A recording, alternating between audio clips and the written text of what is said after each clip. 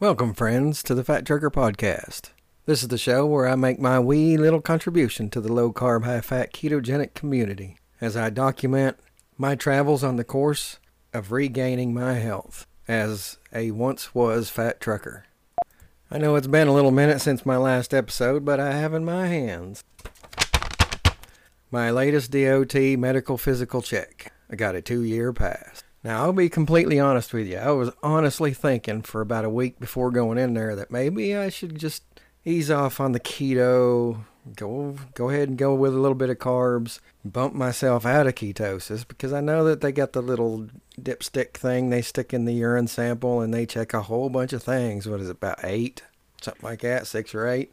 I know that one of those is they're checking for sugar to make sure you're not a diabetic. I'm good with that. And I was certain that one of those was going to check for ketones in your urine.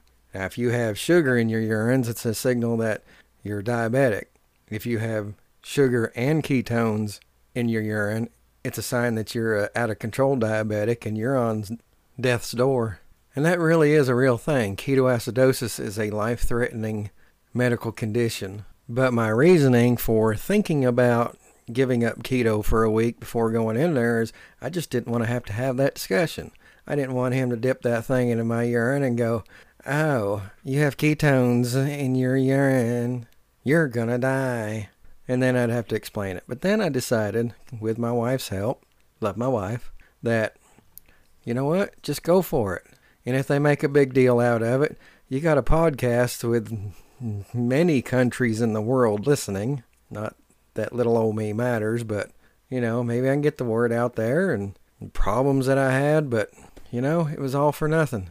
Nada, zilch, nothing was said about my ketosis. I don't know if he didn't check it, if it wasn't on that little sample dipstick, or if he just, as long as there's no sugar showing, that he knows better and just didn't care. Either way, there was no mention of it. For my DOT physical, I weighed in at 160, which is 1 pound, over their little chart, little doctor's chart saying that I'm 1 pound in the overweight region. Of course, that's nothing. The whole thing went pretty well, and it wasn't without an issue. He hooked me up to the little blood pressure machine, and it spit out a ridiculous number. I mean, what was it? Had to think there for a minute. It was 157/94, if I remember right, on their little blood pressure machine. He looked at me funny and said, "You don't have high blood pressure, do you?" And I said, "No, pretty sure I don't." So he shoved the little machine over in the corner and he said, "We'll do this the old-fashioned way." And he wrapped the little thing around my arm and stuck the other thing on my vein. And the time he got done, he come up with 126/74. Not too bad. And that's with me having white coat syndrome, but in his case, he had a blue coat on. But it's still the same thing. I don't like going to places like that. This is the first time that particular location has used an electronic filing for the DOT medical certification. But I still had a paper trail. I still had to take my, 8 sheets of paper to corporate so they could mail it to the state.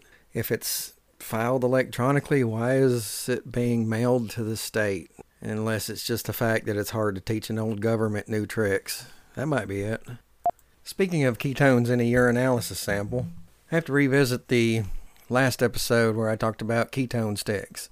If you're showing weak on your ketone sticks, I said that it just means you're fat adapted and you're not letting out as much. Well, I've got to reassess that because I suddenly went strict, got rid of all the artificial sweeteners. Just for complete transparency, I do still use stevia. And actually, honestly, I use quite a bit of stevia. And I'm peeing purple on my stick again. So, I don't know.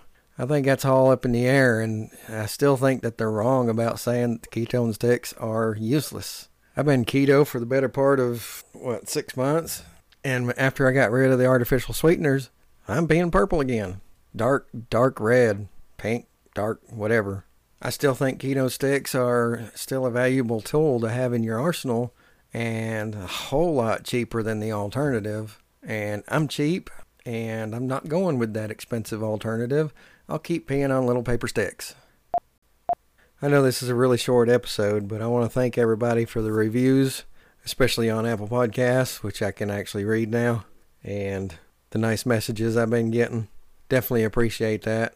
As of this evening, this podcast is listened to in 47 countries. I just think that is crazy amazing. Thank you, everybody. If you'd like to contact me, I am at Fat Trucker Podcast on both Facebook and Instagram. If you prefer email, it is info@fattruckerpodcast.com. And remember, I am just a truck driver. I have no medical training. Do not take medical advice from a truck driver. Until next time, I'm out.